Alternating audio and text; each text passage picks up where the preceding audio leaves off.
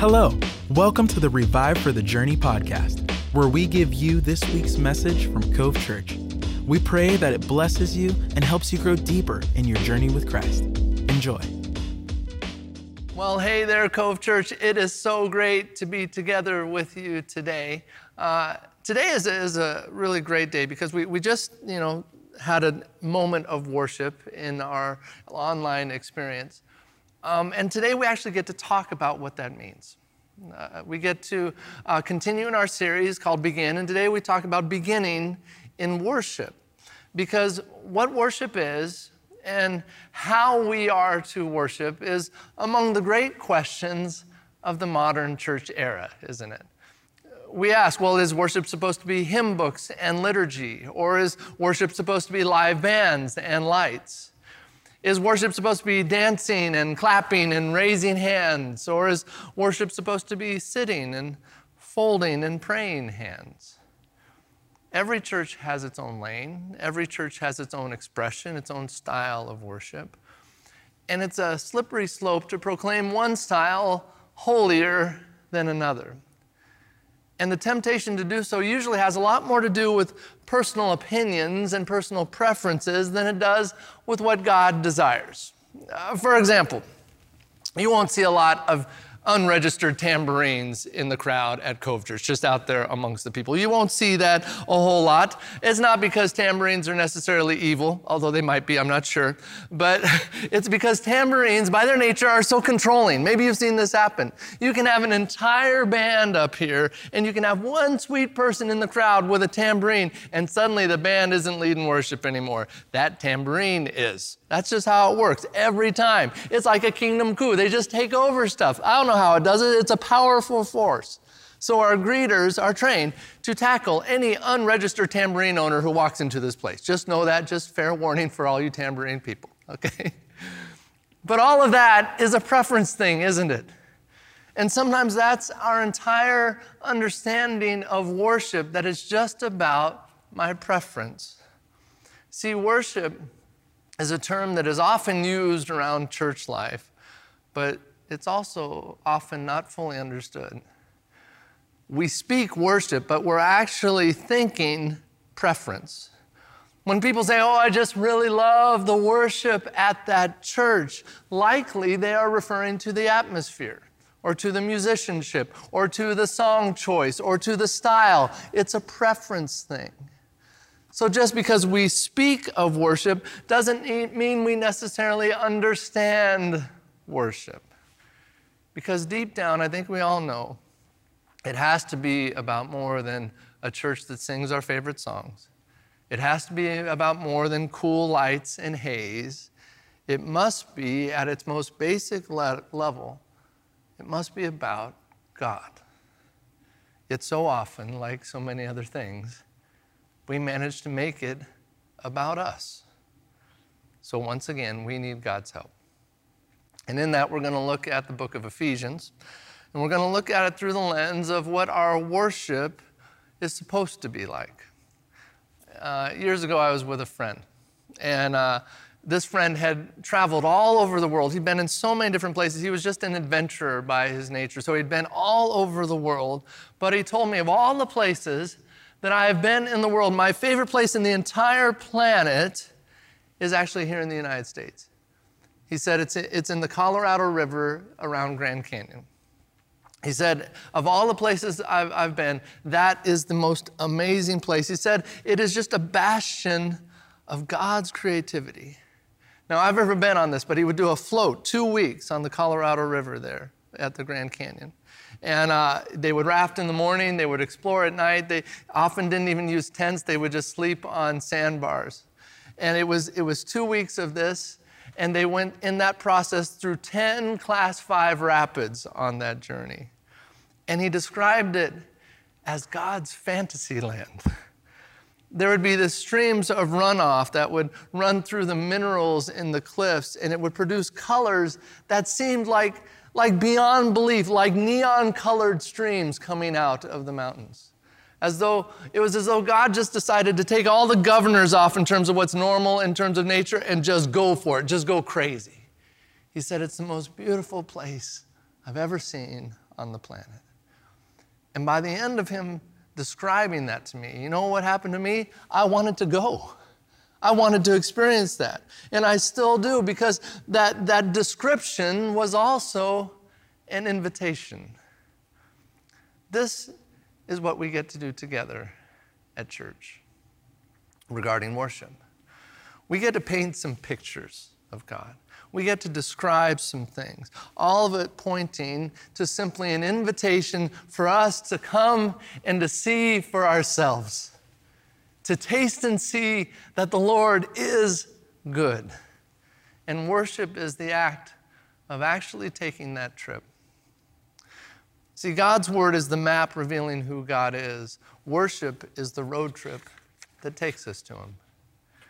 And if you decide to take that trip, to worship with your whole heart, to worship with your whole life, to discover God in new and personal and amazing ways, I want you to know there's a lot of folks, myself included, that would love to go with you on that journey. Whatever I've experienced in my life with Jesus so far, and there's been so many wondrous things, I also know it's just the tip of the iceberg. It's just the start. There's so much more, and he's inviting all of us to go there. He's inviting us all of us to go to this relationship where we actually see God for who God is. And there are some things in that I want to point out from this passage in Ephesians that become the foundation for a life of worship. And here's the first thing.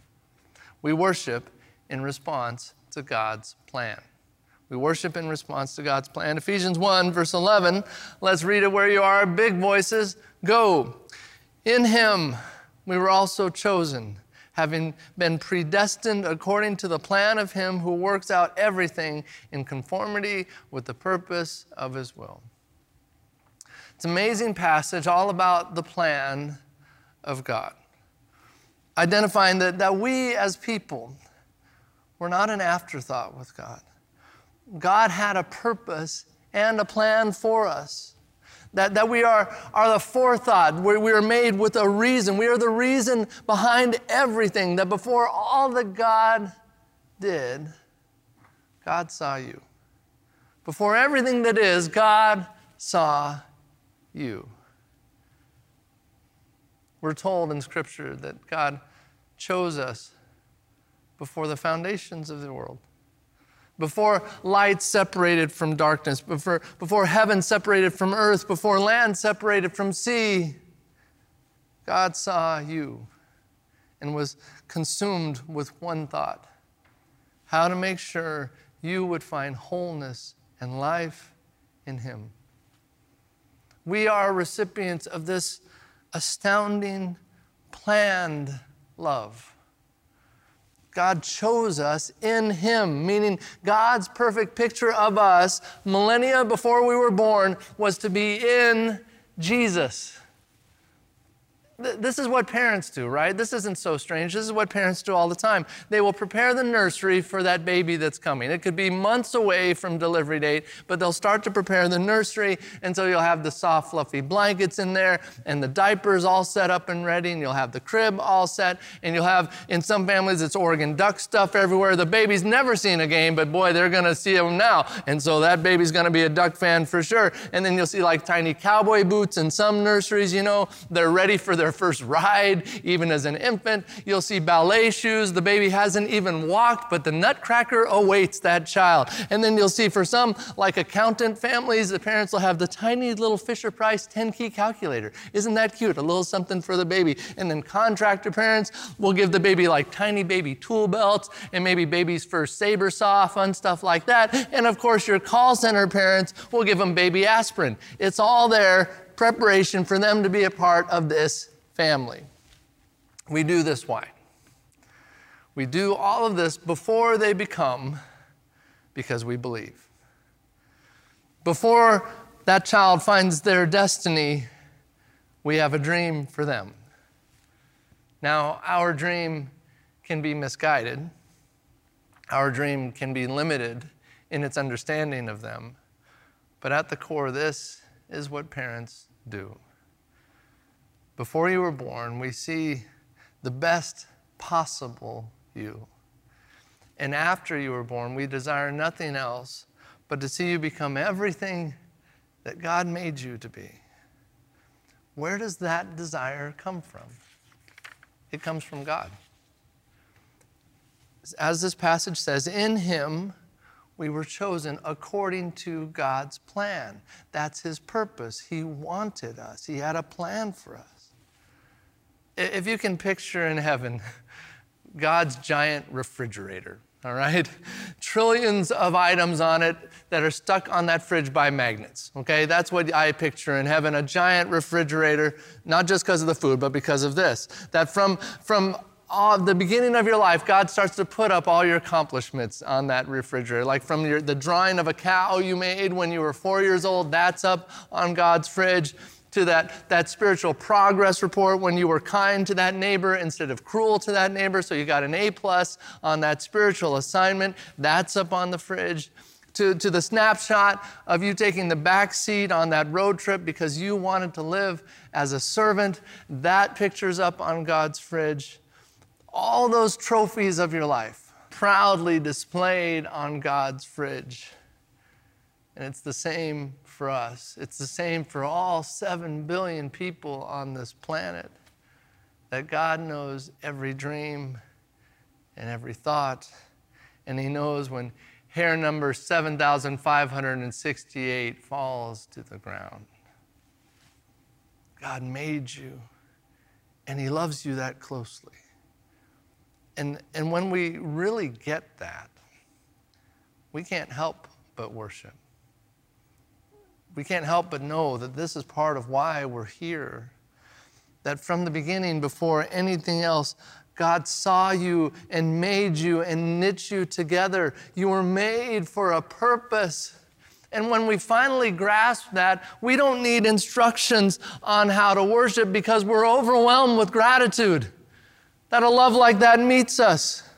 It's like when your sports team wins, you're watching a game and your sports team wins, no one has to say, okay, your team won, you should go like this and you should yell, yay! No one has to tell you that.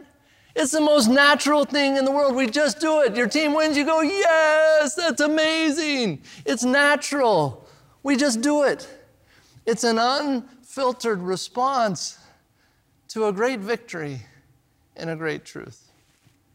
And worship is how we celebrate the greatest victory of all, that God's plan was always to love me and to make me win. And the truth that I experienced there leads me then to worship him in return. We worship in response to God's plan. That's the first thing. Here's the second thing.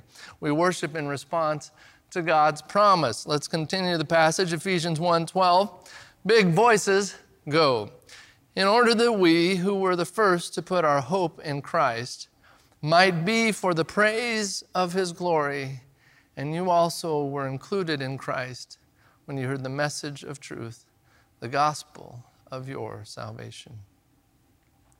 Now the language here is challenging a little bit, but essentially it's saying that God's plan was that just as the life of Christ was directed at my life, given for my good, that my life would in turn be directed at Christ, given to Christ. That in doing so, I would not just declare praise, but that I would become praise. Saying in order that we might be for the praise of his glory, that my life is praise. Worship is our response to being rescued by God. A rescue that is made possible in Jesus. That is the gospel of our salvation, which means worship comes out of my life when I recognize God's hand in my life. We have been ransomed with the highest price. We have been given an amazing gift, a promised hope. And this passage reminds us of that hope.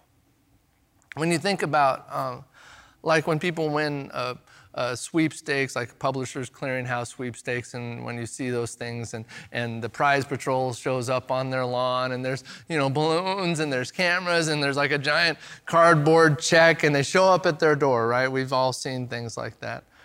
When you think about what are they really being handed? They're not really being handed money. You can't cash that giant check. It's for show, right? They're actually being handed at that moment a promise. Yet how do they respond? Well, this is amazing, and they're crying, and they're calling their sister, and they're quitting their job. It all happens right there in that moment. Their bank account hasn't changed. Their address hasn't changed. All that has changed is that they've been given a promise. Yet they celebrate like they've never celebrated before because they believe in the validity of that promise to them. They place their hope in what they've been promised. If they can celebrate a promise on a big check and balloons, why can't we celebrate a promise far more trustworthy, far more valuable, far more lasting? That the hope I place in Christ leads to my salvation, and that salvation leads me to praise. That's why worship, it must have this element of praise, that we who were first to hope in Christ might be the praise of his glory, as the passage says. It's not just that we sing praise, we are praise. That because we've been given so many promises by the one who never breaks a promise, that each of us, we have something amazing to celebrate. I don't know if you've ever been to a Teen Challenge graduation, folks coming out of recovery. And they've been through this program, and when they graduate, it's usually 9 months to a year that the process takes them. But before that, just a year ago, they were often in really difficult circumstances, sometimes coming out of prison, sometimes coming out of just horrible circumstances. And so in that process, they're introduced to Jesus, and many give their lives to Jesus. And so they know that they were saved from drowning. Right? They know when they graduate that 1 year ago I was drowning, and so it's so fresh for them. It's like the towel's still wet. We just saved you from drowning, and the towel is still wet that we dried you off with. It's so fresh, and so they're so excited about Jesus, and no one has to remind them to be excited. That God's deliverance is so obvious to them. They know they've been rescued. Praise for them is just a default. It just flows out of them. Because those who have been forgiven much, they love much, so we're told. But what's strange is you can get a few years down the road and it might not be quite the same. The rescue isn't as fresh. And that hope is still nice, but it doesn't quite feel as necessary.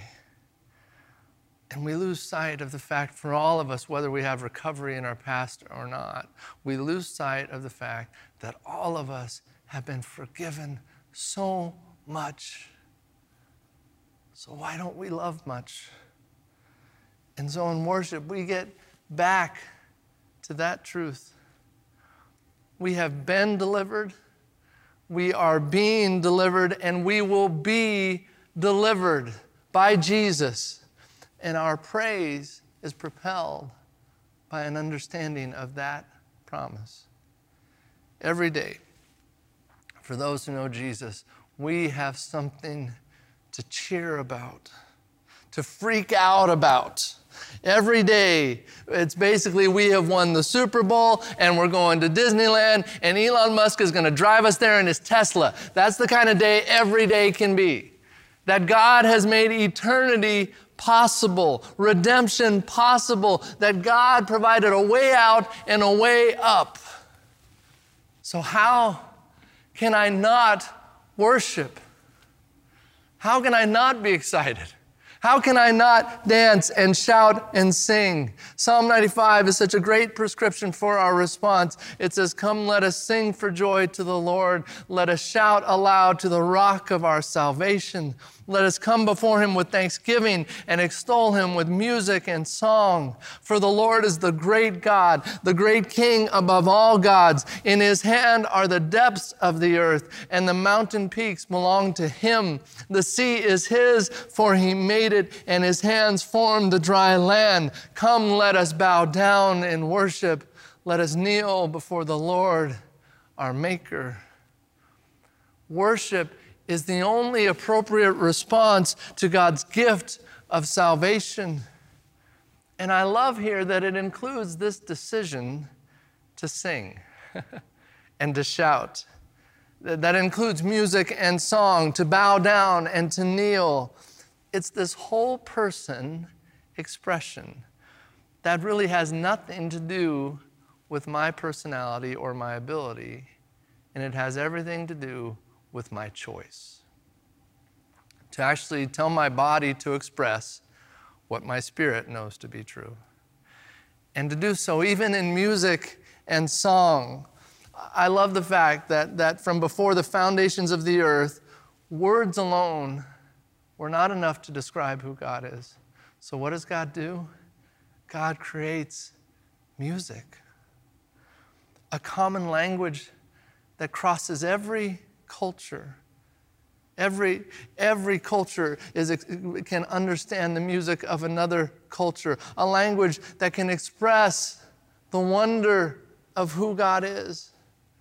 And you know exactly what I mean if that piece of music has in your life carried you away. Some of you know what it's been like to just be carried away by that piece of music. And for some people, it was that classical piece that carried you away. And for another, it was that funk song that carried you away. And another, it was rock. And another, it was heavy metal, maybe even country. I'm not sure. I suppose it's possible. But these times when the music just took us someplace. Times when the music says so much more than words alone ever could. It moves us. Music is this other paintbrush to let us see that much more of who God is. It's the sound of heaven. In music and song, God has given us an entire language to ascribe glory to him. Yet what do? We say, I'm not really a singer. Music, not really my thing. And we're missing this fact. Worship has nothing to do with who I am and everything to do with who God is. It's not about me. Exuberance and song is a reflection of his goodness and must therefore be included in our worship. Jesus told us that he can make worshipers out of rocks if he wanted to. But should he have to? He has us. For those who have experienced the love of God, worship should be like breathing. So all of us, we get to learn to breathe again. We worship in response to God's promise. That's the second thing. Here's the last thing. We worship in response to God's presence. Ephesians 1:13-14. Big voices go. When you believed, you were marked in him with a seal, the promised Holy Spirit, who is a deposit guaranteeing our inheritance until the redemption of those who are God's possession to the praise of his glory.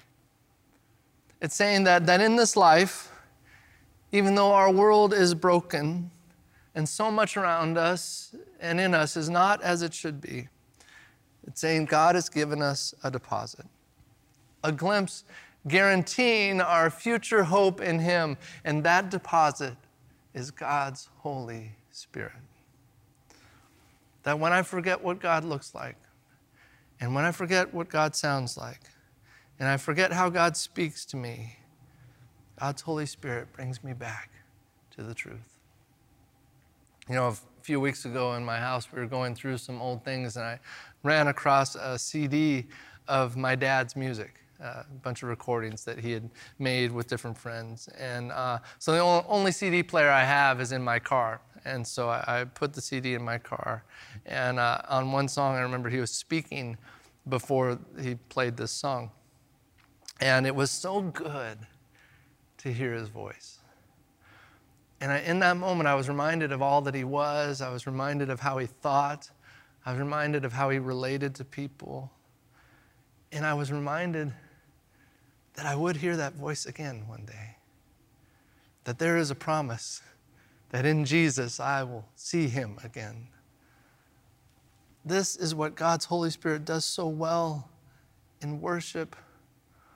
We're reminded of what God sounds like, of how God relates to us, how God speaks to us. The Holy Spirit will always reveal who God is because the Holy Spirit is God. As Jesus said in Matthew 18, where 2 or 3 gather in my name, I am there with them. How is that possible? It's possible through the Holy Spirit. God is here, present in worship. God is present when we're here together in his name. That's why it means so much when we gather together and proclaim who God is, because God shows up. That's why so many of us, we come to a place like a church and we have tears amidst worship. And we have joy amidst worship. And we have this sense of being swept up into something bigger, something greater than us. That's God's presence. Now, the question is it always like that every time you go to church? No, it's not. That's not because God changes, it's because we do, right? Sometimes I'm just not in the right place. Sometimes I'm in a bad mood when I come to church. Sometimes I'm worried or I'm off my game or I'm off my meds. There's so many things that could be affecting that. I can easily miss what God is doing because my feelings are flawed. And so I can easily get swept up into emotionalism or I can get paralyzed by insecurity. Both extremes are possible. But again, that is about my weakness. And remember, worship has nothing to do with me. It's about acknowledging the truth of who God is. It's like when a judge enters the chambers in a courtroom. The bailiff will say, "All rise," because this judge has entered. We rise because of who has entered the room. Well, when we gather in Christ's name, Jesus enters the room, so we rise in worship. Because if Jesus promises to be here, then he's here and is therefore then worthy of all my praise. And the amazing thing is this, that even in my weakness, I can still experience the presence of God in worship. That he's that good, that he reaches across my brokenness, that I can even get over myself and I can choose to worship him with song and music. I can stand or I can clap or I can kneel because he is worthy of it all. He's worthy of everything I can give him. See, in the Holy Spirit, God has made himself present. It is then up to us to give God praise.